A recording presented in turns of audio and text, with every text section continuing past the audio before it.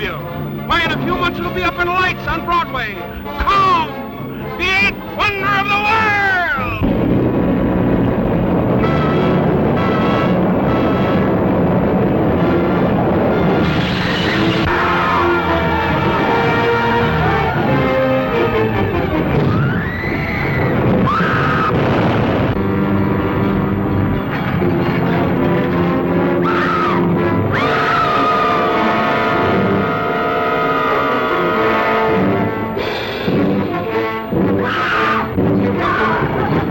Wild, weird, wonderful, the stuff for which movies were made. Adventure, to make you wonder if it's true, while your eyes convince you that it is. Truly, the thrill of thrills. Don't miss it this time.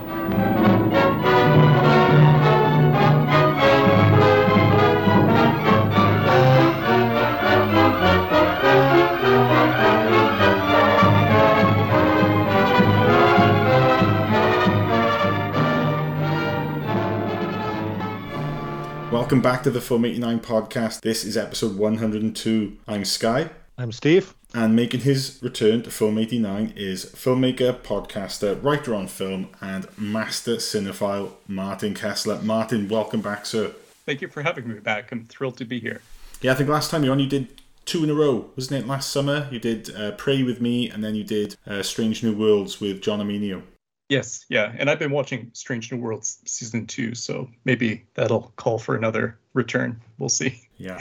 Now, Martin, you've just recently completed a mammoth 3-part essay. Actually, it's more like a full-blown written thesis on the 90th anniversary of King Kong and the huge legacy that followed in that film's wake, birthing a franchise that's still going strong today. Now, for our listeners who haven't yet read Martin's epic pieces, head over to film89.co.uk where you'll find what are, in my opinion, amongst the most well-researched and brilliantly written pieces on film that I've read. Now, we thought we'd complement Martin's brilliant writing with an episode where the three of us discuss the 1933 original King Kong. It being one of Steve's favourite films and also being such an important and influential film that we felt it deserved its own episode. Now, unlike Martin's pieces, we'll be focusing primarily on the original King Kong, otherwise this could easily spiral out of control into a 5-hour epic chat. So if you want the complete cinematic rundown of the history of the films that followed in the wake of the 1933 film, then check out Martin's pieces on the site because they really do leave no stone unturned. I started off like, how do I start off writing about King Kong? I better go back to like the dawn of human history in our relationship with gorillas. The creation it's itself. One of those kinds of pieces, yeah. Yeah. So before we dissect this classic monster movie, I've tried to summarise very briefly the inception of King Kong into a few paragraphs before we then hand over to Martin to fill in any important gaps. So starting off with Merian C. Cooper. Now, he had been a World War I fighter pilot. He'd helped pursue Pancho Villa in Mexico in 1916. He was an explorer, an adventurer, a risk-taker, kind of like a real-life Carl Denham from the film. And after the war, he met fellow American Ernest B. Schoedsack in Vienna, and they later teamed up to make action documentaries, or as they like to call them, natural dramas.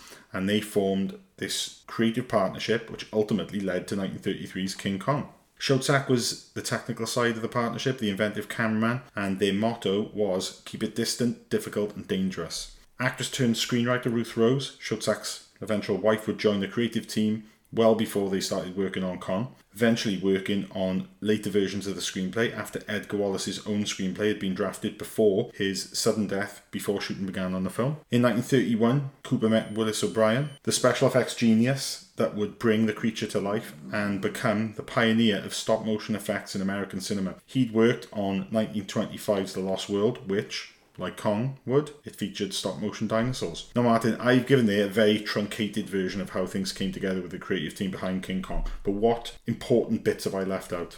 That was a good summary, I think. One thing that was really interesting to me talking about its development was the history of this abandoned film creation that RKO was producing, which I think the way Merian C. Cooper described it was, a bunch of people wandering around on an island with dinosaurs, not doing much. But it's interesting that that film was scrapped. But Cooper, when he went to work for RKO, saw the potential with Willis O'Brien's special effects to realize this idea that had been formulating, and he didn't know quite how to make his giant Terror 8 movie that he had been thinking of. Like, do I capture real gorillas and make them fight real Komodo dragons? And, that's obviously not something you can really do. And he never really wanted to make the typical man in a gorilla suit type of movie that was common then, because those looked fake and bad. And I think he wanted to just make something that fulfilled his vision. So it was a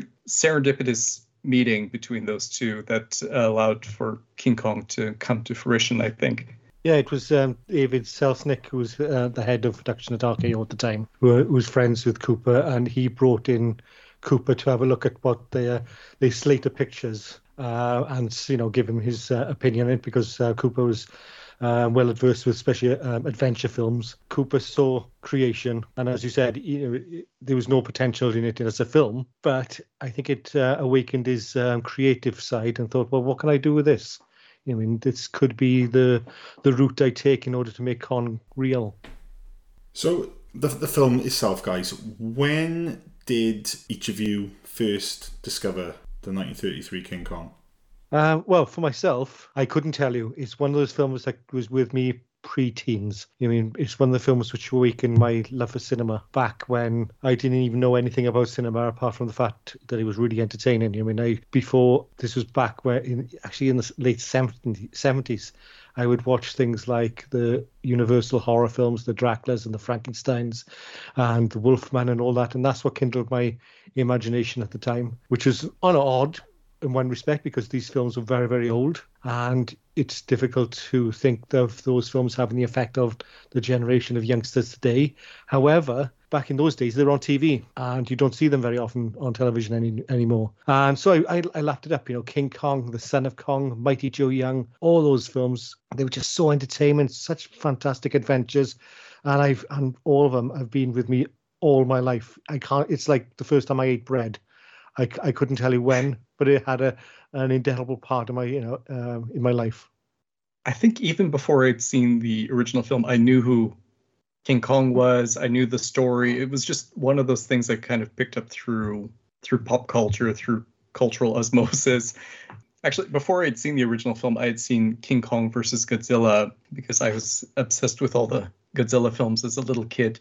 I think I did see the original for the first time on television. I think I was at a hotel somewhere with my parents, and it was on TV playing back to back with Creature from the Black Lagoon. Yeah, I was completely enthralled. And that was something that I saw a lot in people who were influenced by King Kong, is that their first introduction to it was through watching it on television. And it was interesting to me how the film inspired multiple generations of people to become interested in film and filmmaking by being re-released a number of times throughout the 30s, 40s, 50s, and then eventually played on television pretty regularly. So you'd see people from different decades who discovered the film that way and fell in love with it.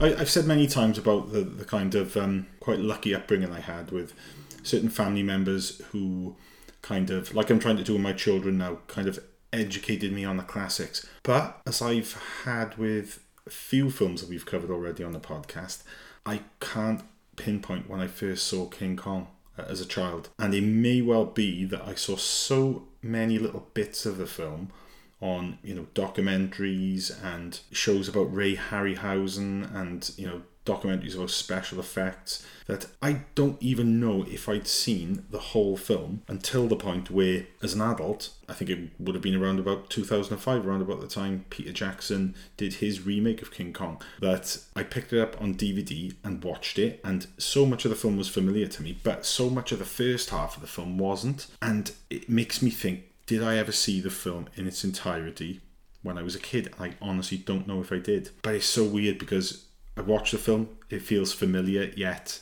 I can't answer that question as to whether or not I saw it when I was younger. But yeah, it's one of those films that's... You didn't watch it in all those years in between? No, I didn't. I definitely didn't. Now, when I was younger, I grew up on Ray Harryhausen films, Jason and the Argonauts, Clash of the Titans then was a favourite of mine. And King Kong doesn't kind of fit into that kind of memory I've got of stop motion being something I grew up with, which again makes me think whether or not I ever did actually see it as a kid or it was just something I was aware of. And certainly when I came around to watch it would have been probably around about 18 years ago now. I was kind of surprised by some of the moments in the film, in particular, moments regarding the special effects, little bits where I thought, my God, for a film from 1933, that is so clever, and just the amount of detail that was put into the animation. But I don't know. I really don't know if I did see it as a kid, but certainly I'm going to say, for the record then, that the first time I saw the film proper would have been around about 2005. So you don't have the nostalgia element of this? I do though, because the last act of the film is so familiar to me. It's iconic. It is. I watched the last act of the film, and it's like something that I'm completely familiar with, but again, that could be just because I've seen snippets of the film elsewhere over the years. I really don't know. Should we just go through the film? Sure. Let's start in New York. Oh, yeah. But actually, the version I've got starts with a 3-minute overture. Sometimes I'll skip the overture in movies. Maybe that makes me a bad cinephile, but I'm like, I'll just skip to the beginning of the movie. But this, I feel like, well, you got to watch the overture. You got to listen to it, and it kind of sets the mood. And I do enjoy the overture in this case. I can't ever skip the overtures in a film. I've got to watch them. I did it last year when I was several times when I watched Lawrence of Arabia for our episode. I think I even did it for our Cleopatra episode all those years back with James Hancock. I just watched the overture and the entr'acte and the intermission. It's just one of those things where I think the OCD part of my brain just can't. When you see a movie in the theater and it would have the overture, instead of playing a million ads before the movie, when it's just playing the music and you go and you find your seat. Like I went to a screening of 2001: A Space Odyssey in 70mm in Toronto a couple of years ago on Canada Day. There were no ads. It was just the overture at the beginning and the curtain opening, and it was such a different experience than, if you just sit and watch the overture on your screen, or, if you go and see a movie in the theaters and it's like a bunch of not even commercials or trailers for other movies. It's like car commercials and cell phone commercials and stuff like this before the film starts. It felt so classy getting an overture like that. And it also prepares you for the film, because I've seen films, especially the flashback films, where you go today and see a film from 20, 30, 40 years ago, and sometimes all it does is the house goes dark, the certification comes up, and then the film starts. Whereas if you've got the overture, it eases you into it. You know that it's going to start. You know that the experience is going to begin. You're not thrown right into it. Now, Fay Wray, who play Ann Darrow, and Robert Armstrong, who play Carl Denham, they were shooting King Kong director Ernest Schoedsack's The Most Dangerous Game at the same time as they were making King Kong. Fay Wray had featured in 11 movies that year. Wow. Although I think from what I read, it might be like a little bit of a myth that King Kong and Most Dangerous Game shot.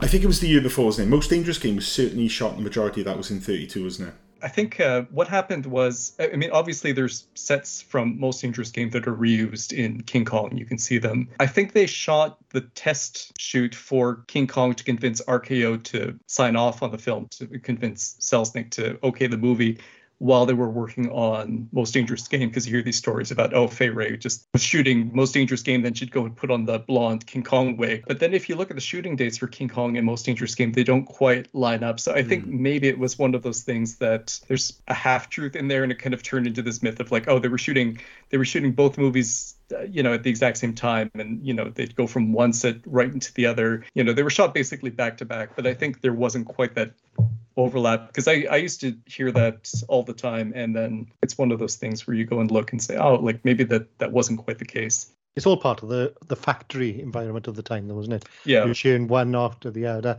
and it's easy to pick up this myth of them being made at the same time, because it's very similar cast and the sets are the same, and the director's the same. So it's very easy to wrap it into this little myth, but it was all a factory at the time. As soon as you finish one, you go on to the next one. It seems like there's a lot of mythology around the making of this film too. Like, talking about Willis O'Brien and his special effects, it seemed like people didn't exactly know how the special effects were done. This was not really documented. It was not publicized, because you want to maintain the illusion of the special effects. So, it's interesting. I think one of the special features on the DVD is Peter Jackson kind of recreating and trying to figure out how Willis O'Brien did some of these effects shots, because the way that they were publicized weren't accurate at all. It was basically just made up to impress people. But it's from a time period when films, they weren't necessarily extensively documented how they were made. So I think that kind of lends itself to some of these stories or when the legend myths becomes about fact. it. Yeah. Print the legend, yeah. Now, the opening takes place in New York, doesn't he? You've got Carl Denham. He's looking for an actress to star in this film he's looking to shoot. And that's then when he meets Ann Darrow. Now, I struggle so much to talk about the first act of this film and to separate it from Peter Jackson's film, because I think I've seen both of them an equal amount of times, and I'm seeing both versions of scenes from those films playing alongside each other, and like the taking of the apple from the street vendor. Well, that's interesting because it was during the time of the Depression, and it just shows the disparity in wealth between people, because you've got this one woman who's trying to steal an apple because she's so hungry, and Carl Denham comes along and he's like, "Oh, it's only a 20 cents or whatever it is, I can't remember what it was," and he just throws it at the man. Yeah. So and there's quite a lot of that in the film. Yeah. And it plays into that scene that they have right after where you can tell she's not quite comfortable with him. Mm-hmm. At least not immediately. She doesn't know what he wants from her, and it's in the subtext of the scene that like, I can't quite say no to this guy because I'm desperate, but I don't know if he's going to ask for something that is bad. But, I think she assumes he is. Yeah.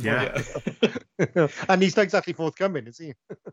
And, and there is something exploitative about the way that Carl Denham, the first thing he does when he needs an actress after he's talking, okay, we need a woman for this film, he goes to like a woman's mission looking for a woman to pick up. Like, it's a little bit, you get a sense right from the beginning that this guy is exploitative in some way, and he's looking just to get his movie made no matter what. Although I think ultimately, like if you do contrast this with the Jackson remake, the Carl Denham in this one, I think is a more complicated character, actually. I think, the Jack Black version, they do kind of tweak him maybe a little bit too much into that like villainous territory where he's, I'll let my crew get killed as long as I get the film made. And I think like this Carl Denham does seem to really care about the adventure, and he's meant to be sort of a stand-in for Merian C. Cooper. I mean, they say that of the three main characters, Merian C. Cooper is Carl Denham, and Ruth Rose is Ann Darrow, and Ernest Schoedsack is Jack Driscoll. So,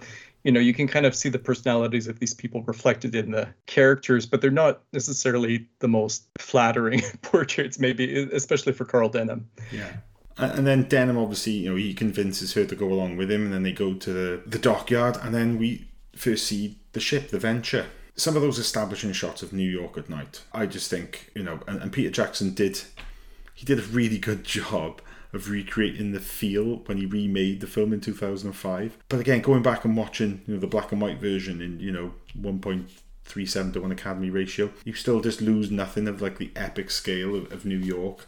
And then when they get onto the ship, and I'm going to skip forward a little bit because one of my favourite shots, it might be my favourite shot in the whole of King Kong, is when they're approaching Skull Island and you just see the Venture and the way it's shot, angled up from beneath, and it comes through the fog and you can just make out Venture on the hull.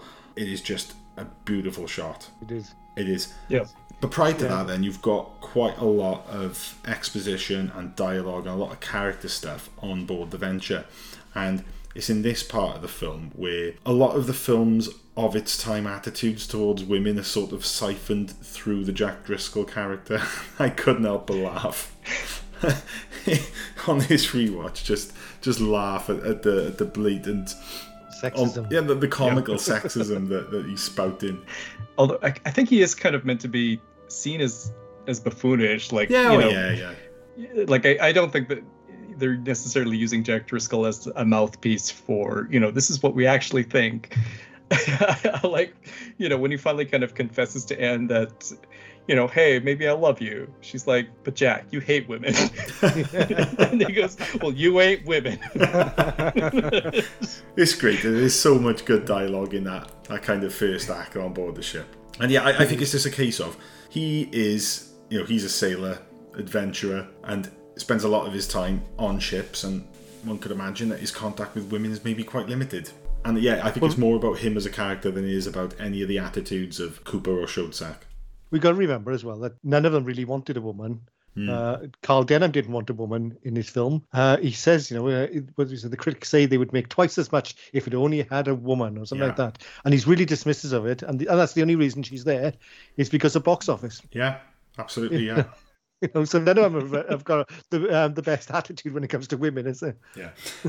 And then on board the ship then, Denham is kind of doing some practice shooting with Ann Darrow. She's wearing that dress and, he's shooting her screaming. And I just love that line where Driscoll is watching him, kind of work and he's shooting that scene of Ann Darrow looking up and screaming. And he just says, what's he think she's really going to see? Which I think is a nice little bit of foreshadowing as to what's to come. Not that anyone watching this film is ever going to be in any doubt as to what's coming. It's on the poster. It's in the name of the film, yeah. Yeah. Yeah, and if anybody wants to know what Kong was, they just have a look at the movie poster before they paid their money. I absolutely love that feeling of we're going off to make a movie, and in a way the movie that you end up watching is kind of what they would be making. I think it's a great way to kind of bring you into that world of fantasy that the movie soon enters. Yeah, and again, this next part of the film now, when the Venture is approaching Skull Island, it's at the 25-minute point in the film that we get to Skull Island, and you just hear that distant drum beat, and they think it's waves breaking on a shore possibly, and then there's that line, that's not breakers, that's drums. And it's the kind of building of tension and that ominous feeling is that something bad is going to be happening that the film does. There's nothing particularly special about it, it's just so simple and effective. It's all about building the expectation, as you say. It's the audience who's seen it for the very first time. Little by little, they drip feeding you. This is what is coming. It's coming soon. It's coming soon. You might know from the poster what's coming, but you still can't wait to see it because you know it's going to be something big. It's going to be something unusual. It's going to be something terrifying. And so it's that drip feeding. Because when the fog clears, it is something special because you've got that brilliant matte painting. You've got the shoreline, and then they get off. They go on the rowboats and they go ashore. But then the background is a matte painting, and you can barely tell. And then on top of that, the little animated birds in front, in the foreground, it kind of, one of the things that's really incredible about the visual effects in the movie is that sense of depth, the way they layer the images together to kind of create something that feels three-dimensional instead of, I think a lot of films that use matte paintings and that sort of thing, you kind of get this feeling of flatness, and they're constantly trying to work against that in King Kong. Yeah, and it's only when you watch the making of documentary that's you can find on the King Kong Blu-ray, and it's like 2 hours and 40 minutes, and I've made my way through it this week. It's only when you see Peter Jackson and his team trying to recreate the lost spider pit sequence and some other kind of lost footage from the film, and they were kind of deconstructing the way the film was made, and then it shows you in like a sort of 3D thing showing a side profile of how the special effects shots were lined up. You've got foreground images, sometimes using glass with, painted on elements. Also then, they were actually sticking like ferns and stuff onto the glass. Then behind that, you'd have, like an environment where you would have kind of like a tabletop where certainly in the later scenes, the Kong kind of armature was placed. And then behind that then, you'd have rear projection. And it's just the way all of these layers were put together. It's only now when I watch the film, having seen this documentary, where I can see how it's all put together so cleverly.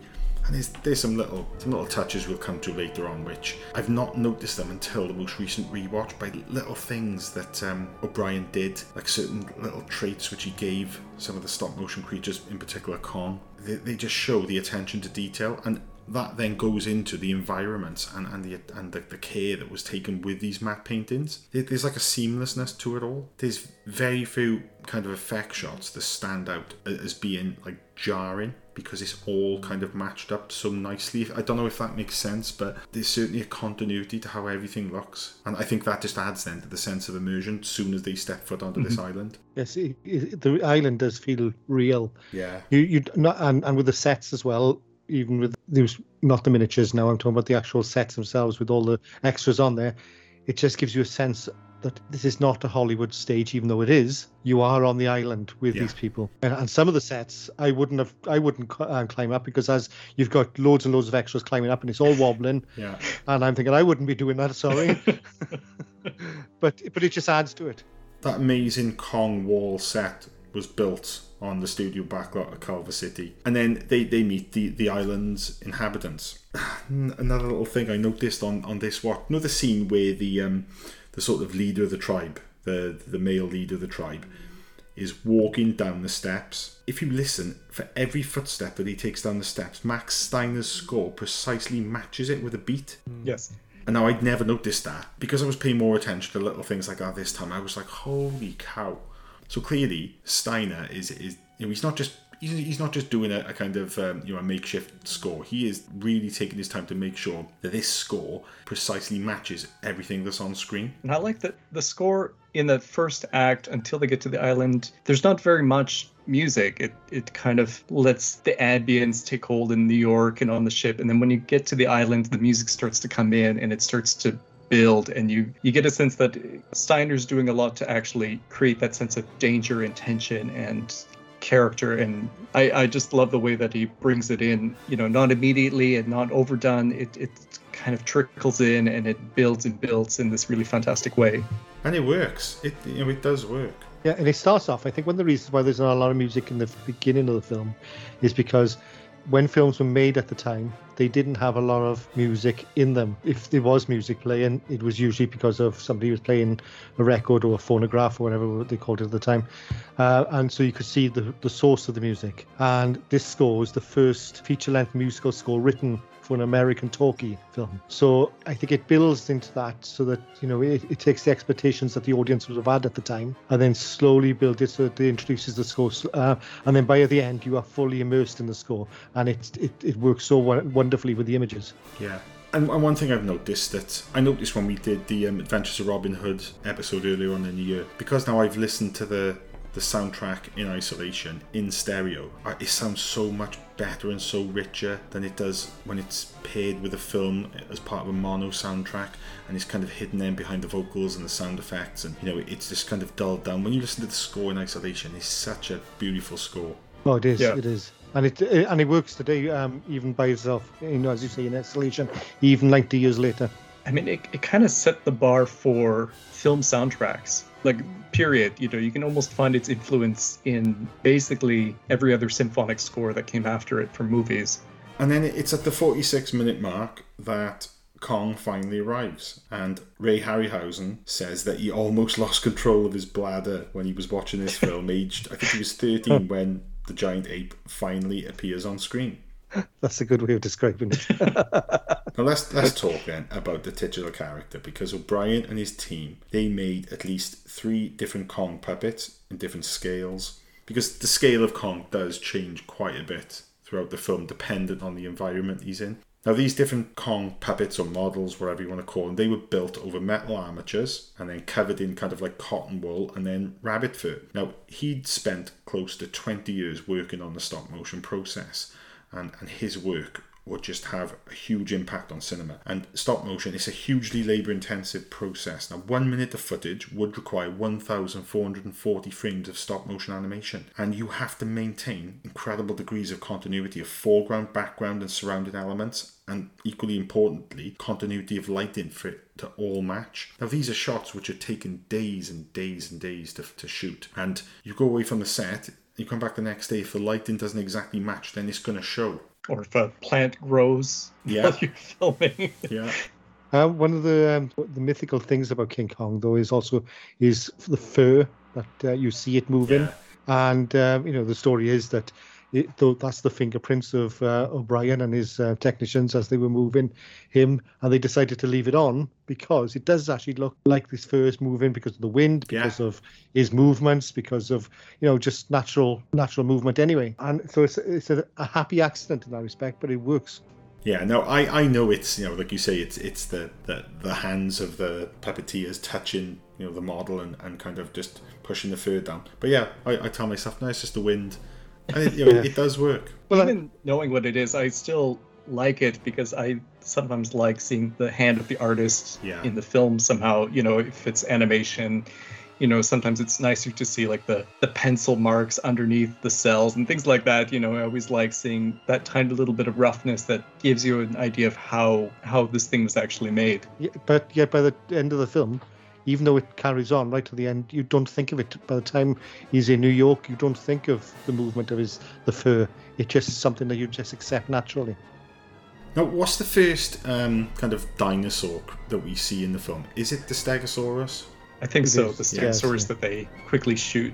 No, I love the live action, the actors in the foreground, and then you've got that stop motion, rear projection, background, and the way that's done.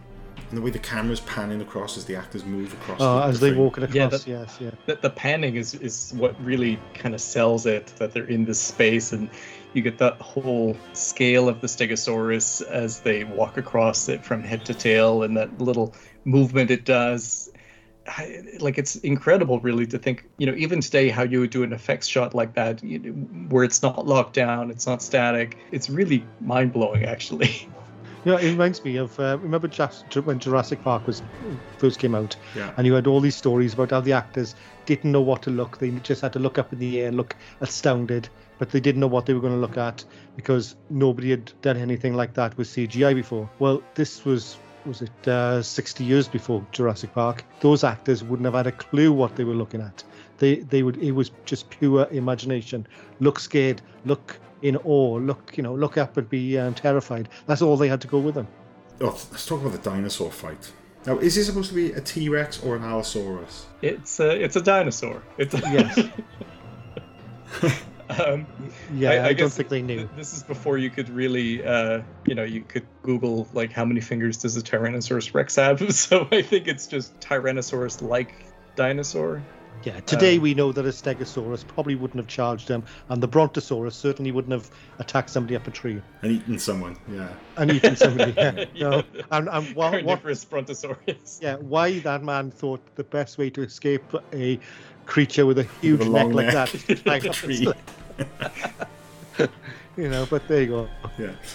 Now, that fight, the fight with the dinosaur, and some of the little touches which are put in that. The bit at the end where he just rips his jaw apart and pushes the top part kind of sideways, and then you see the blood coming out of the mouth, and then at the end where he's just kind of he picks it up and the jaw is flapping, and he's quite almost childlike in the way he's doing it. That's always struck me as just an absolute genius piece of animating, and O'Brien, all these little touches he put in. There's one bit, I'm not sure, I think it's the dinosaur fight where Kong is knocked on his back, and then the kind of the camera goes over with him, and we see him kind of looking down, kind of looking quite awkward as he's on his back. Then he gets back up, and just the time it takes just to show Kong from a different angle, kind of the fact that he's not yet got the upper hand in this fight. No, but also the way that he's reacting as well. It's like when he gets shot and he puts his hand into the wound and then looks at his blood as if, well, what is that? Yeah. That's genius. Yeah, and just how much movement there is in the fight, and the fact that you have an actor in the foreground, you have Fay Wray up in the tree, and then there's interactions with that where she gets knocked over. It's just a mind-blowing sequence. I really, if you told somebody today, I want you to go and make this sequence without CGI, I'm not sure they could come up with something nearly as good. It's fantastic. It's really just incredible. And like you said, all those great details, the way he plays with that jaw after it's dead, he's sort of curious and doesn't quite know, if it's dead or what happened to it. It's such an interesting touch that again comes back up later, like you said, when he's shot and he sort of looks at the blood, he's not quite sure what's happening. And in a way, I think that makes the character of King Kong really endearing, even though he's this total monster. Well, it gives him characters, doesn't it? Yeah. Yeah. And O'Brien also infuses his own personality, because O'Brien had boxed in the past, and there's clear sucker punches and uppercuts which Kong is trying to give this dinosaur, and that's all come from O'Brien. Well, and then the scene that gets me, that moment that gets me, is when they actually tangle up and they're actually rolling across the floor. Incredible. It is. Oh, let's talk about the log scene, because my God. The beginning of that scene, right, is like Abbott Costello. They walk across the log in one direction, all fine, but as soon as they got changed direction, they falling over each other. They just, it's not a big log, but it's very, very funny. It is slapstick. But it's just the mixing of elements, and the fact that he picks this log up and he's twisting it, and then you've got, a mixture of live action. There's a few shots then with little kind of stop motion actors. And then when they subsequently then fall and the log goes down that kind of crevasse, and then you've got just live action shots of those little puppets or figures, whatever you want to call them, just hitting the bottom of the ravine, and it's done so well because they have got a little bit of weight to them, and they kind of hit the floor and bounce in the same way that you would expect a body would if it fell 90 or 100 feet. Yeah, and you can hear the screams as they fall in. And I guess that's where the famous lost spider pit sequence would have been. Yeah. Is at the bottom of that ravine. All the creepy crawlies come out. But, I mean, you can still see one creature from that sequence very briefly climbs up. It's that bipedal lizard thing. So it seems like that would have been interesting just for the sheer monstrous creativity going on in that sequence. But, of course, now it's famously gone probably forever. Well, you know, Peter Jackson and co, you know, with the help of Rick Baker and also Frank Darabont helped him. You know, they've done quite a fair play the amount of work that went into the recreation of that scene based on the notes they had and the script and, you know, one or two still images. I don't think the film needed it, and I think that's why it was removed, because it takes away from Kong, because they're scenes that don't involve Kong. It takes away from the love triangle. Yeah. Yeah, I mean, there were a couple different explanations why the scene was cut. You hear a lot of people say, "Oh, it was too horrific. They had to cut it out," which, you know, that I think sounds good. But the real reason that I kind of believe is when they say, "Oh, it just went on too long. It messed up the pacing." And, you know, I think a good kind of contrast is the Peter Jackson film where you have this scene, and it's a fantastic scene, but it just goes on and on and kind of breaks up the pace. So I think, I mean, one thing that I think really stands up about King Kong is its pacing. Like the fact that there have been so many subsequent King Kong films made and none of them are paced as well as this, I think is remarkable. You know, I know so many people who think, oh, film from the 1930s, it must be slow and boring. And it's not. This movie just moves, and it feels like, you know, if something was going to disrupt that pace, it had to go. Like, it's just that kind of a movie where everything flies by. I mean, I put it on last night again just to watch in preparation for this, and like, oh, wait, the movie's over. You know, it has that sort of a feeling where, you know, you just get swept up in that world and you're never bored, and then the movie's done. Well, it's that perfect sweet spot, isn't it? It's an hour and 40 minutes. And how many times I know I've said this so many times on the podcast.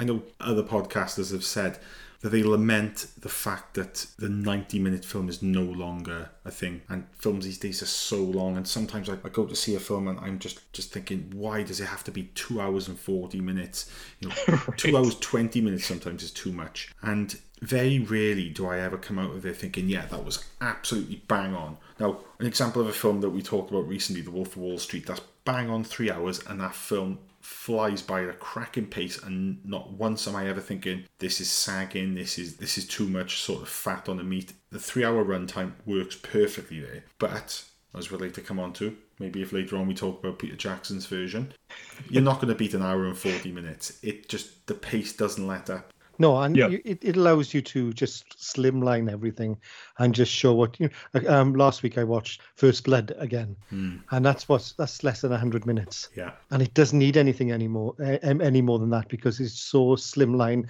There's no fat in it whatsoever, and that's the same with King Kong. And that's the problem with so many films these days, that they every action scene has got to be longer and longer, 15, 20 minutes for an action scene, and then you have to have long moments of build up, just before you even, like in the Peter Jackson version, before you even get to the island. This hour 45 minutes is, I think, it's a sweet spot for action films, especially like this. 100%. And it still feels epic. It doesn't feel compromised in that, like, oh, it's not this 3 hour long thing.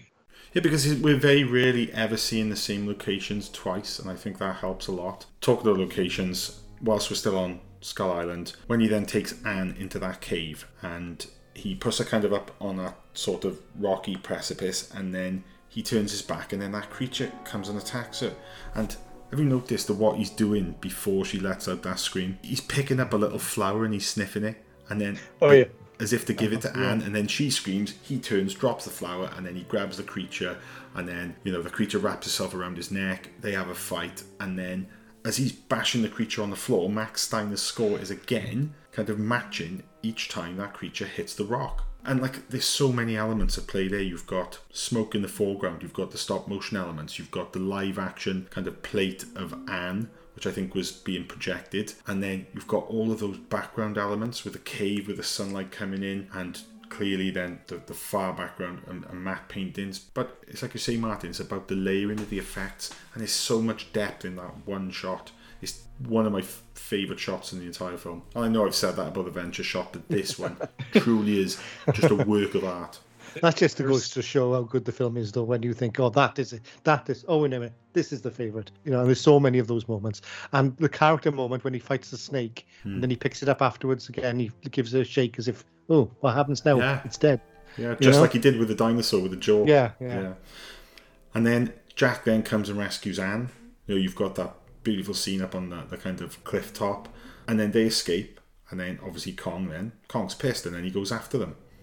Have you noticed, though, when they fall off the cliff, how close they come to the rocks? Yeah. When they hit the water. It makes me cringe every single time. Yeah. But they're models, haven't they, being dropped into water? It doesn't matter. I still cringe.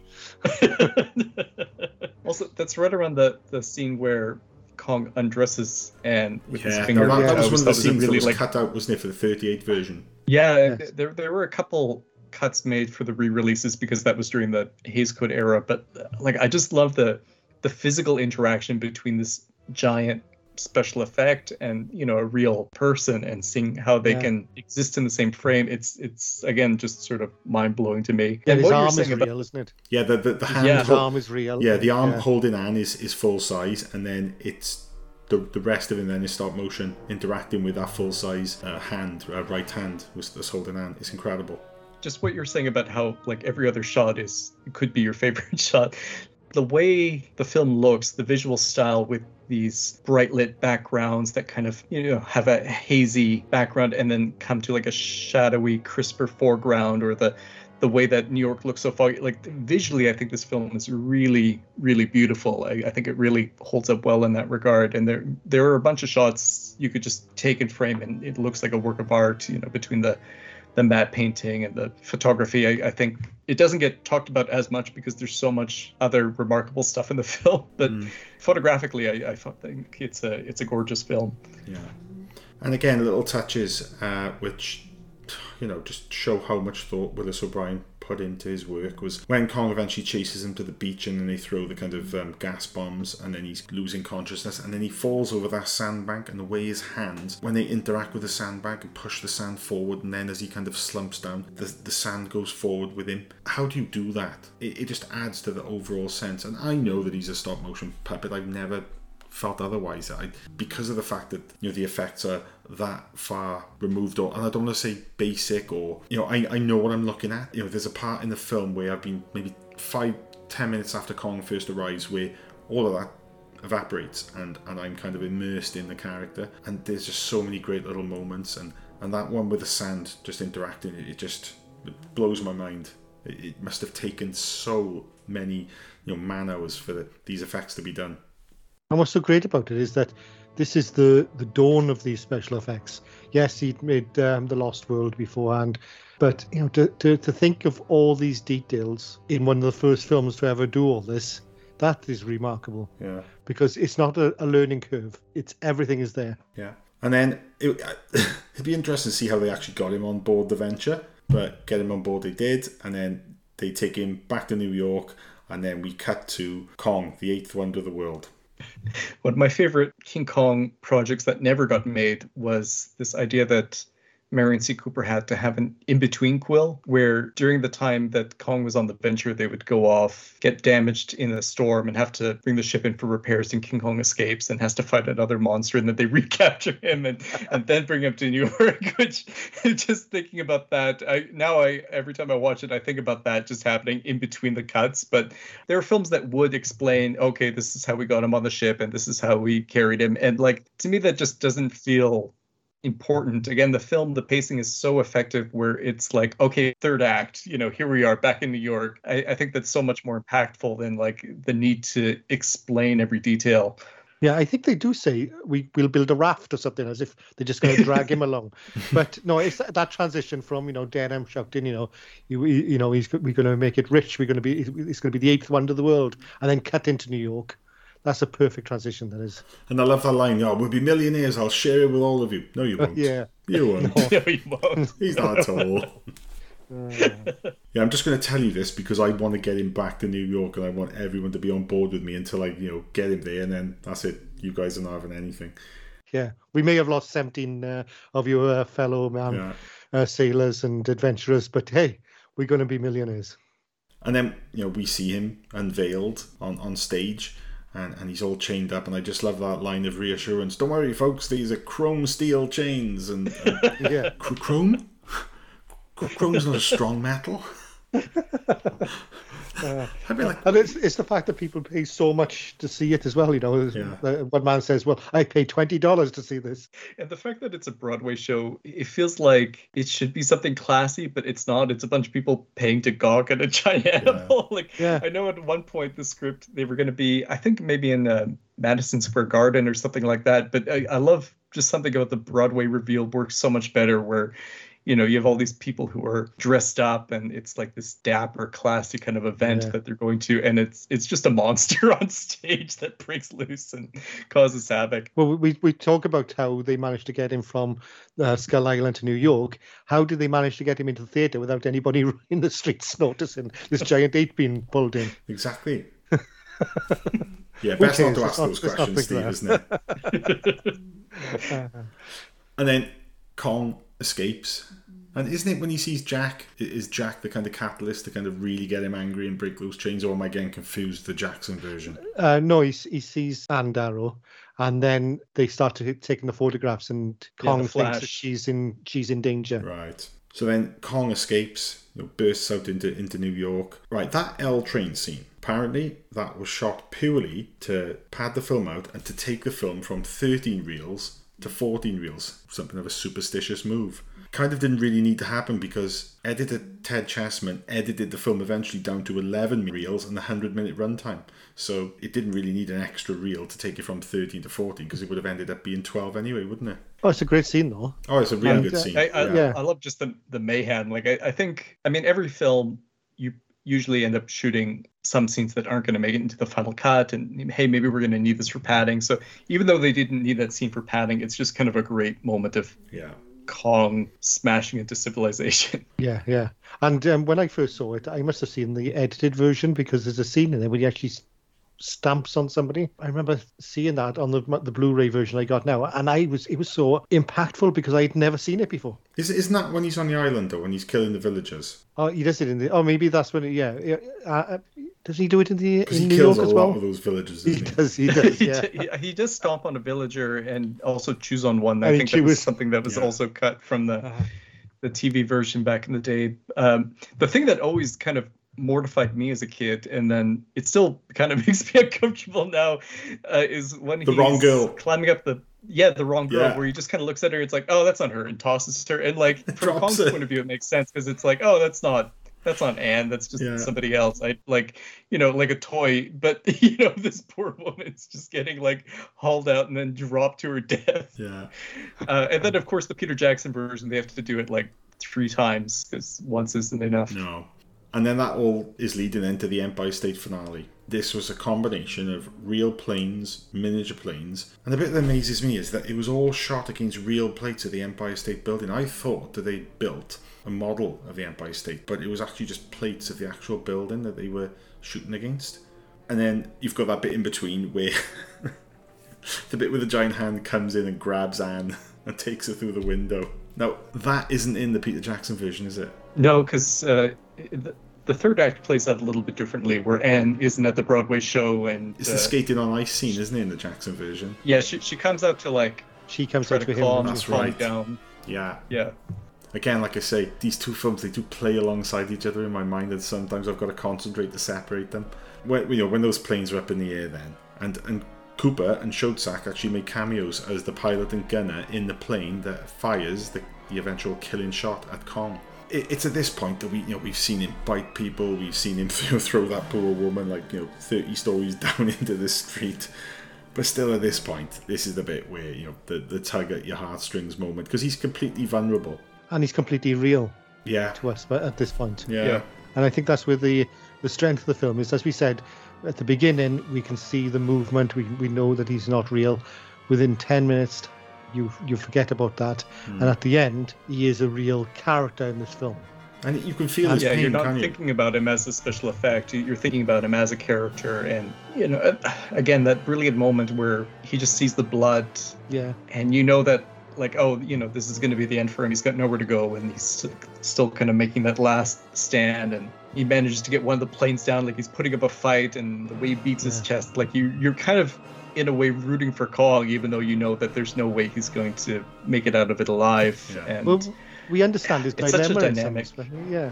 Yeah, we understand where he's coming from because it's love. He's been put into this situation that like he has no control over, and he's just acting the way an animal acts. Like I think that's one thing I think about is how people will sometimes put animals in these situations, and then the animal acts like an animal in a weird situation, and then we blame the animal or kill the animal. That's something that comes up in real life, not just in the movie. But I love just the dynamic photography with the planes swooping in. Like again, there's so much movement that it's really exhilarating, and seeing the camera come right at Kong while he's swinging his hands, and then the camera will pan, and then you see the real plane flying off. Like it's just a stunning sequence. It's really exciting. Yeah, and then there's that bit where he's facing kind of left in frame, and then he's got his hand on the kind of top of the building, and that kind of kill shot goes in, and then he goes down, and then you cut to that wide shot of him kind of falling. Now, if that is a plate of the Empire State Building, this is where this doesn't add up to me. You actually see the Kong figure hit part of the building as it goes down. That would tell me that surely they must have had a model. There's definitely a model, because you can see like the tiny Ann Darrow and stuff on the top. Yeah. I think it might be a model for the upper part, and then they might have combined that with the real photographic plate of the Empire State Building just to kind of make it look realistic. Yeah, that'd be the only explanation, wouldn't it? That they overlaid a photographic plate of the building onto a model. Yeah, and when he falls, and you say he hits the side of the building, it looks like he's going a long way down. Yeah. So it must have been a huge model for him to do that, because it does really have depth in it. Yeah, and then obviously he's at the bottom. Then you've got like the cops, the army guys, all kind of around him, and then Carl Denham turns up, and then we've got that famous closing line. He wasn't the planes, he was Booty, killed the beast. Yeah. I know Peter Jackson wanted Fay Wray to make a cameo in his remake where she would say that line, and I'm glad that actually didn't work out. Like, as nice as the idea is to give Fay Wray a cameo in the Peter Jackson remake, like it doesn't really make sense for just some random character to say that line. Like for me, that line, part of the reason why it's so effective is that it's Carl Denham saying it. Yeah. Yeah, but also because again, he's putting his spin on it because he's a showman, and no matter what disaster happened, this is show business. It doesn't matter how, that woman who died, who was tossed out the window, anybody else who died, anybody who's unlucky enough to be on the street when the ape landed on top of them. That doesn't matter because this is show business. Yeah, no, we've mentioned the score as well, and especially in that last act, the sound design and the sound effects. Now, Murray Spivak was in charge of the amazing sound work on the film, and I was amazed to find out that he was the highest paid member of the film's crew. How can he be paid more than Max Steiner, than Willis O'Brien? I guess it's because soundies were kind of new, so it was maybe early sound. It was really tricky actually to do a sound film because you would only really have 2 tracks to work with. So you could do dialogue and music, or music and sound effects, or sound effects and dialogue. Like it wasn't necessarily easy to mix these things, and those early sound guys were quite skilled to be able to work with the limitations that they had and make something that sounds this good. Well, King Kong was the first to use 3 separate tracks. Yeah. Oh, I think you're right. Yeah. Sound effects, and then it was the dialogue, and then the music. Yeah. And then the music. Yeah. So like it was technically like it was quite complicated to have a film that sounded like this at that time, where there's dialogue and music and sound effects all layered together. Doesn't Max Steiner have a cameo is that him as the conductor? He's the conductor. When Kong is unveiled on Broadway. Yeah, he's the conductor. Yeah. Now, the film was released, I think it was March 2nd, 1933. This was released at the bottom of the Great Depression, and yet it was a huge hit. And much like Star Wars, which came at just the right time in the second half of the troubled 1970s, Kong was just what Depression-era America needed in 1933. And as I said, Ray Harryhausen, he was 13 years old when he first saw King Kong on the big screen, and it put him on a path to become a legend in stop motion effects work that would filter into our lifetimes. Obviously, the film then being a big hit, Son of Kong was rushed into production and came out the same year. Am I right, Martin, that was more of a modest success? It was a much smaller endeavor. It was rushed out and it didn't make as much money. And I think they kind of knew it wasn't going to because it had a smaller budget. And the quality was... Going back and rewatching it, I don't think it's a good film or great film, but there's definitely things I appreciated about it on revisiting and just learning more about what went on behind the scenes. I've got a better understanding of why it. Yeah, he's really good in it, I think. Yeah. And one thing I like about it is just seeing all the fallout on the Carl Denham character. Everything that he did in the first film kind of catches up with him. But I know there was a lot of personal tragedy for Willis O'Brien during the making of Son of Kong, which I think sort of filters into it. And I think I wouldn't necessarily say it's a great film, but I've got a new appreciation for it after researching and revisiting it. And obviously, the key to the original King Kong success was Willis O'Brien's work, his amazing effects work. And on Mighty Joe Young in 1949, that won Willis the Oscar for Best Visual Effects at the 1950 Academy Awards. So he finally got the recognition that he deserved. I'd read somewhere that they wanted to give him an Oscar for King Kong.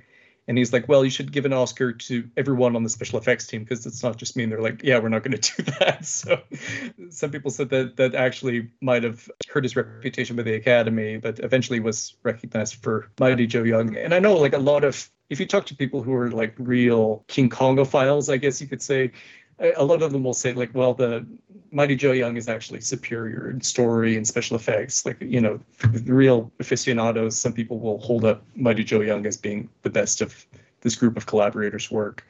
Well, yeah, the brief snippets of Mighty Joe Young that were on the King Kong, that huge documentary, the stop motion effects in that are a heck of a step above King Kong. I have not seen enough to see if the same amount of character is in it, but you can tell that it's clearly this film is 16 years on from King Kong. Oh yeah, I'm a big fan of Mighty Joe Young, I have to admit, although I haven't seen it for such a long time because it's not recognized like King Kong. And yes, there was a remake, was it about 10-15 years ago? The truth is, I'm not sure where you would get a copy of it these days. I guess the remake's probably that's 90s. I remember seeing was it that 90s? Oh, wow. Yeah. But I mean, if you talk about King Kong versus Mighty Joe Young, I think King Kong, it's just one of those films. It's like Jaws or Star Wars, or I guess for later generations, stuff like Jurassic Park or The Matrix, where it's one of those films that really inspires people to become interested in filmmaking, and it kind of captures your imagination in that way where it's like, how is this even possible? And I think Mighty Joe Young, in some ways, I think it's actually a superior film, but it's not that same kind of captivating experience. King Kong is a filmmaker's film. Yeah, there's that aspect of King Kong that I think doesn't necessarily carry over to Mighty Joe Young, which for me, on watching it, I thought it's almost like an apology for King Kong. We're sorry we killed the ape, and we're sorry that we made him look like a monster, and here's the nice friendly ape who lives at the end. And in some ways, it's kind of a continuation of those themes of criticizing show business. And it's a fantastic film, but it's just not a part of the zeitgeist in the way that King Kong is.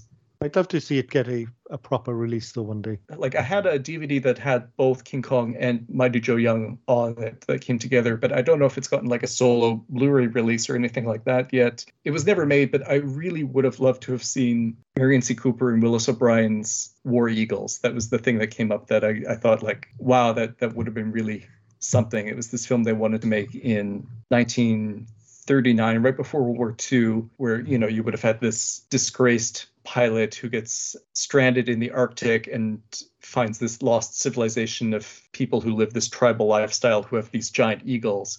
And they uncover this Nazi plot to invade America using this electromagnetic super weapon on a Zeppelin. And so he convinces the tribe of people to use their eagles to stop this Nazi air invasion. And they would have had this massive aerial battle over New York. And I'm like, gosh, that's too bad that never got made. You can see a lot of the pre-production artwork and models and stuff like that are still around. But I guess the studio kind of chickened out because they're like, is this a warmongering stance? Is this going to be politically look bad? It wasn't quite the point where America was in the war yet. So, a lot of Americans had that attitude like, oh, we just don't want to stir up any trouble. So that maybe if 3 or 4 years later, it would have been a different reaction to it. And Ernest B. Schoedsack, I know like during the war, he had an injury. He was doing like high altitude photography experimentations, and he had his eyes damaged. So I thought it was surprising when he did Mighty Joe Young, which got back together, Ruth Rose and Willis O'Brien, and, even bringing back Robert Armstrong. It was sort of like, oh, let's get the gang back together. But I was surprised when he directed Mighty Joe Young, he was almost blind. He could barely see, actually. So I just thought that was interesting that, they all kind of stuck together and helped each other out. And it was a tight crew that made King Kong. It was, yeah. Yeah. So, guys, what would you say then, or how would you best describe the kind of lasting legacy of Kong? Now, obviously, we know it would go on to spawn decades worth of films, and obviously then you'd have that crossover into the kind of kaiju and Godzilla territory. But just in terms of filmmaking in general, how important is 1933 King Kong? I think it's one of the first great action films. I mean, there's silent films like The Thief of Baghdad and films like that. But in terms of just sheer propulsion, I think that it had to be highly influential in that respect. Because as we've said already, the film does not let up. From the moment we get to the island to the very, very end, there's not a moment where there's the odd moment you can take a breath, but that's it. That's all it allows you. And we still see that today.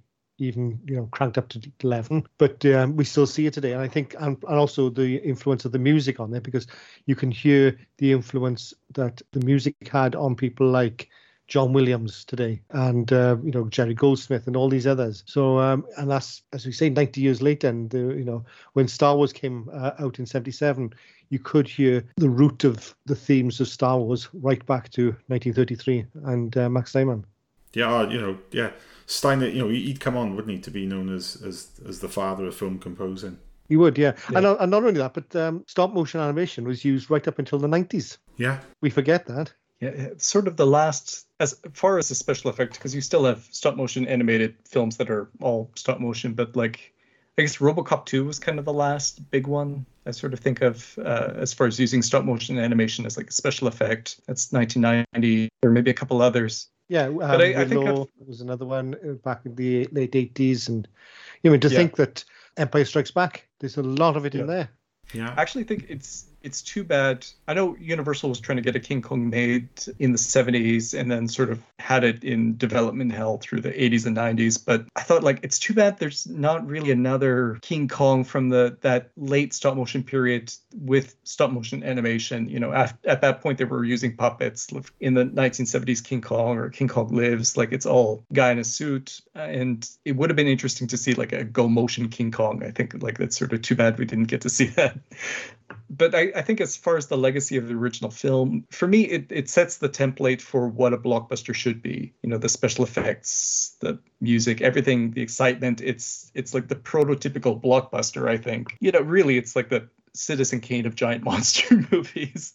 Or maybe Citizen Kane is the King Kong of non-giant monster movies because King Kong came first. I don't know. But, it's a film that, talk about influence, its DNA is like in pretty much every film that came after to some degree. It's just part of the culture, part of the cinematic landscape. And it's sort of funny that, like, as they keep bringing Kong back through either remakes or sequels or whatever, you start to see the influence of other things on King Kong. But I think as far as that original movie goes, it's just, for me anyway, I think it's like a pillar of Hollywood cinema.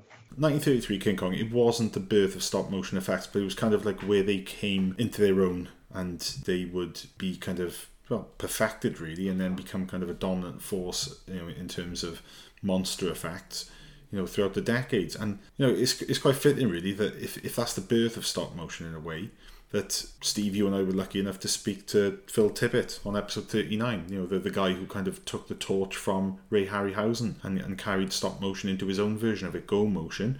And, he worked on some of our favourite films. He won Oscars for, his work on the Star Wars trilogy. He brought Ed 209 to life in my favourite film, RoboCop. And he was kind of there, wasn't he? He was the kind of champion of that type of special effect when it eventually died out in the early 90s, and it was supplanted by CGI. And then, of course, fast forward into 2005 when Pete Jackson who, hot off his success in 2003 with the Lord of the Rings trilogy and then Return of the King wins all of those Oscars, and it was a project which he actually considered or tried to do before the Lord of the Rings trilogy, but that didn't work out. But King Kong being his favourite film, he then used his clout in Hollywood to remake that film. What are your views on the Peter Jackson 2005 remake? I remember it being hugely anticipated when it came out. Yeah. This is, Peter Jackson, Lord of the Rings, and King Kong together. I don't think I've ever anticipated a film as much before or since, which sounds a little bit weird now. Like, we've lived through Star Wars sequels and Matrix sequels and all this stuff, but I think like that was the most hyped I had ever been for a film. Yeah. Like ever, probably will ever be. Well, yeah, I was the opening night. I was at that point in my life just obsessed with Peter Jackson's Lord of the Rings trilogy. So when he was remaking King Kong, and when I first saw how the creature looked, I was just fully on board. And Martin, as I've said to you, kind of off mic in the days leading up to this recording, most of my prep has been obviously concerned with the first film, the original 1933 film, and the only other two films that I've rewatched in prep for this were one which I had to rewatch 2005 King Kong, and then the other one, which was just a kind of matter of convenience, I rewatched Kong Skull Island. Right. Now, I'm going to ask you, Martin, you asked me what I thought of them, and I was quite cryptic. I said, obviously I've seen both before, and one of them has kind of gone down in my estimations, and the other one has gone up. Which way do you think it is? I think the Peter Jackson one has gone down and Kong Skull Island has gone up, because that was sort of my feeling when I revisited them both. That is exactly it. Series. Yeah. That is exactly it. I've always been a fan of Peter Jackson's 2005 film, but watching it now, and I didn't watch the extended version, which I think is 13 minutes longer. I think it's it's close to 3.5 hours. This is 3 hours 20 as opposed to the theatrical cut, which is 3 hours 7, and it is way too long. It's just way too long, and as I've said, films which are too long, it kind of grinds my gears. And it's action scenes which drag in this one. It's the bit with the stampeding brachiosauruses. Oh, that's awful, that is. Yeah, that stuff does not look great. They all run in straight lines as if there's nothing around them, and yet they got these great big dinosaurs. They should have been bumping into them, and there's not. It's like a comedy sequence. Exactly, and it's the same ridiculous physics and implausible action, which results in no deaths, which kind of plagued that first Hobbit film, when all of those hobbits are kind of running away from the Goblin King, and none of them are dying, and it's just all completely preposterous. And it's And we're talking about not dying. In the insect scene, that he put in, somebody actually shoots the giant insects off, and without actually, and he's got his eyes closed, and that just I can't buy into that. No, suspension of disbelief. Just that moment in particular to me feels really like just act it out. We'll figure it with the CGI after. I think, like, looking at the production history, it does, I think, suffer from kind of getting rushed into. Peter Jackson had King Kong. It was going to happen in the 90s with him as director, and that got cancelled on him. So I think he didn't want to let it slip through his fingers again after Lord of the Rings. So, they said instead of taking a year off to maybe rest and recover after Return of the King, it was just like, nope, going straight into King Kong. And I think it's not as rushed and unprepped as the Hobbit films, but I think you could see the cracks in the dam in his King Kong film that eventually kind of break through and let the flood come through with the Hobbit movies. I think a lot of the little faults in King Kong kind of blow wide open with the Hobbit movies. But I think the 3-hour running time really, really exposes every single crack. It really does, yeah. But it feels like he can't cut anything out, because it's like, oh, you can't cut out that. That's the moment, and this is my homage to this, and that's the spider. Like, I think the phrase I used in the articles is that it's, you can feel the film start to get buried under its own reverence for the original movie, and it's like, it's not just a moment from the original film, it's the moment, and it has to be kind of overblown and blown up, and that kind of drags everything out, I find. Yeah, I agree. And I don't like Jack Black as Carl Denham. I like Jack Black. I think he's acting like he's in a completely different film. It's a strange choice in some ways. Like, I think, I don't know who you necessarily get for that particular version. I know in the 90s when they were talking about having Robert De Niro play Carl Denham, which I think would have been maybe interesting, but I think Jack Black doesn't necessarily seem like this hard-boiled, worldly guy who's shooting rhinoceroses and all of that stuff that Carl Denham is supposed to be. So I don't know about that choice. And again, like I like Jack Black, but yes, but not in. There's limits to what he can do, and I think this just goes beyond that. His believability. Now, in terms of the effects and the Kong done in CG with Andy Serkis doing the kind of motion capture that he did with Gollum on the Lord of the Rings, that's just absolutely phenomenal. And the amount of character that he imbues into him is just next level. It really is. That's where the film is the strongest, I think. But one thing I will say, right, in the original film, Kong is very much rooted to the floor, right? Yeah.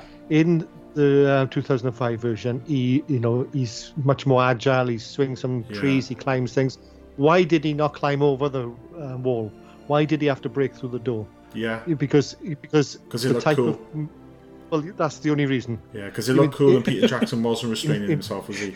Exactly. In 33, you could believe it because he was very much rooted to the ground. And even when he was climbing up, you could see that he was, more of an effort. It wasn't something that came natural. Yeah. There are some absolutely beautiful moments in it. Both on the island where they're watching the sunset. I really like the ice skating scene as well, I have to admit. I do too. I know that scene gets a lot of hate, but I think like everything in the film feels so much like a foregone conclusion. You know how the original film goes. You know how the story goes. It's only a matter of time before he goes up that Empire State Building and gets shot. That I like that ice skating scene because it's just a nice little break from that. Even though, again, like it probably just adds to the bloat of it all, but it's like just give these characters a nice little moment without a bunch of stuff happening. I think the whole third act, I'd say, is pretty strong. Like once they get back from New York, I think the pacing improves, and I think the film loses a little bit of that comedy, which I think doesn't always land. And but that last stretch, I think, from the return to New York to the conclusion is probably the best stuff in the film. Yeah, I agree. Yeah. The bit on the Empire State it is so well done. It really is. Yeah. And yeah, like I said, Kong Skull Island did actually fare a lot better on second viewing. And I think in a lot of ways, it's a far better put together story because it's just not got the same amount of fat. And also, I think there's far better performances throughout the film from numerous actors. From some of the actors. Some. But, it did fare a lot better for me than King Kong, and that really came as a surprise to me. It really did. But watching 2005 Kong now, this is so much extraneous crap that it shouldn't have got past the script stage. But I think that where Skull Island has got an advantage is that it's not laboured with the expectation of the original, because we all know what's going to happen to Kong in King Kong. Yeah. And Skull Island was able to take that character and then go somewhere that we didn't know where it was going to go. And I will say that Kong Skull Island is much less of a King Kong film because it's less about the character, it's more about the humans. Yeah. There's something fresh about, hey, we're not just going to tell the same story again. It's King Kong doing things that are a little bit different. I think like it's probably a little bit closer to something like the Toho Kong films from the 60s. It's a little bit like a revamp of that. I think the whole Legendary Pictures Monsterverse endeavor is meant to be like that, but I think Kong Skull Island is the most successful at that. I actually think it's like easily the best of any of these absolutely Monsterverse movies. Yeah. It's actually got some style to it. It's got some creativity. I think there's a lot to appreciate in it, even though it's, I think you could say, a less ambitious film than Peter Jackson's King Kong. Going back to the Toho versions, Godzilla versus Kong, which is a great battle, by the way. That I really do like that scene when they battle it out on the mountain.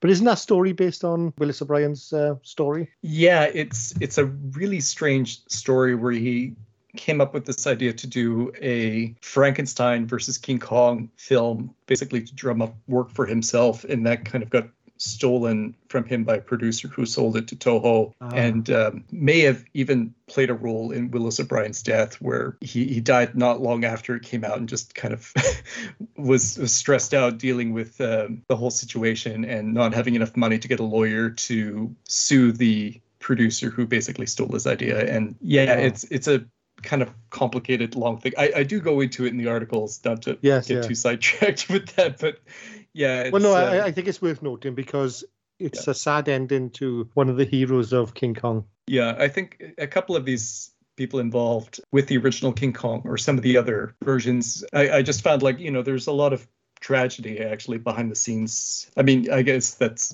bound to happen when you're around for 90 years. Yeah, some of the people involved, didn't always have easy lives or happy endings to their lives, so that was kind of a common theme that came up.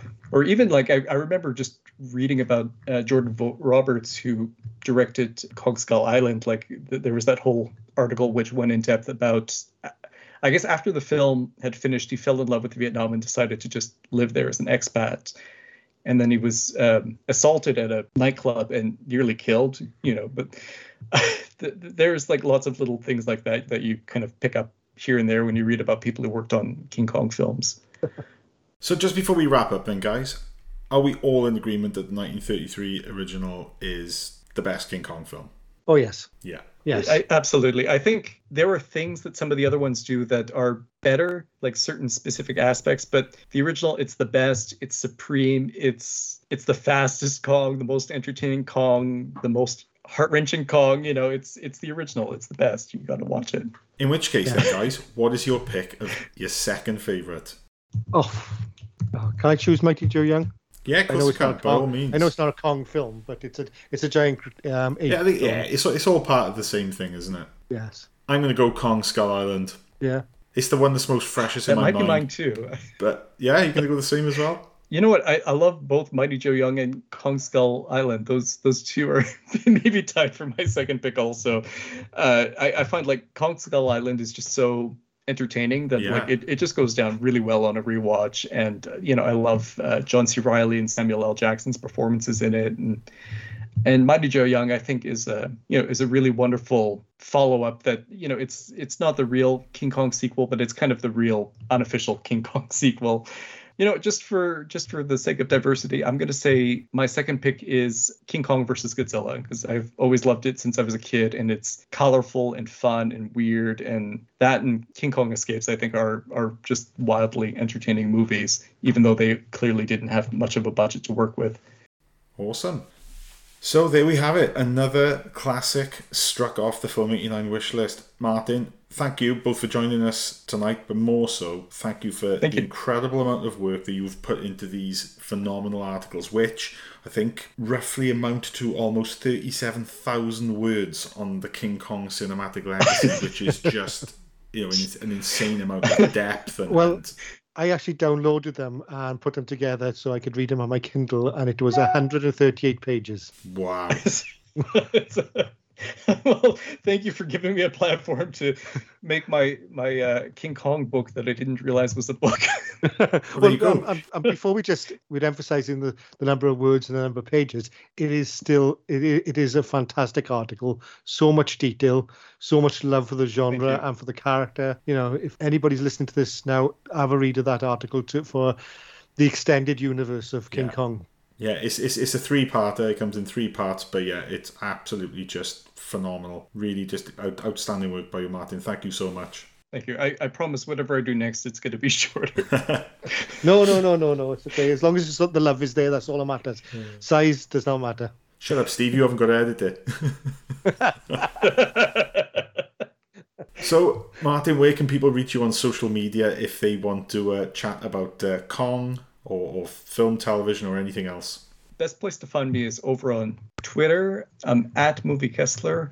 Also, I have a Ko-Fi now that's also Movie Kessler if folks feel inclined to tip me for whatever reason. Also, is it okay if I plug a friend's thing?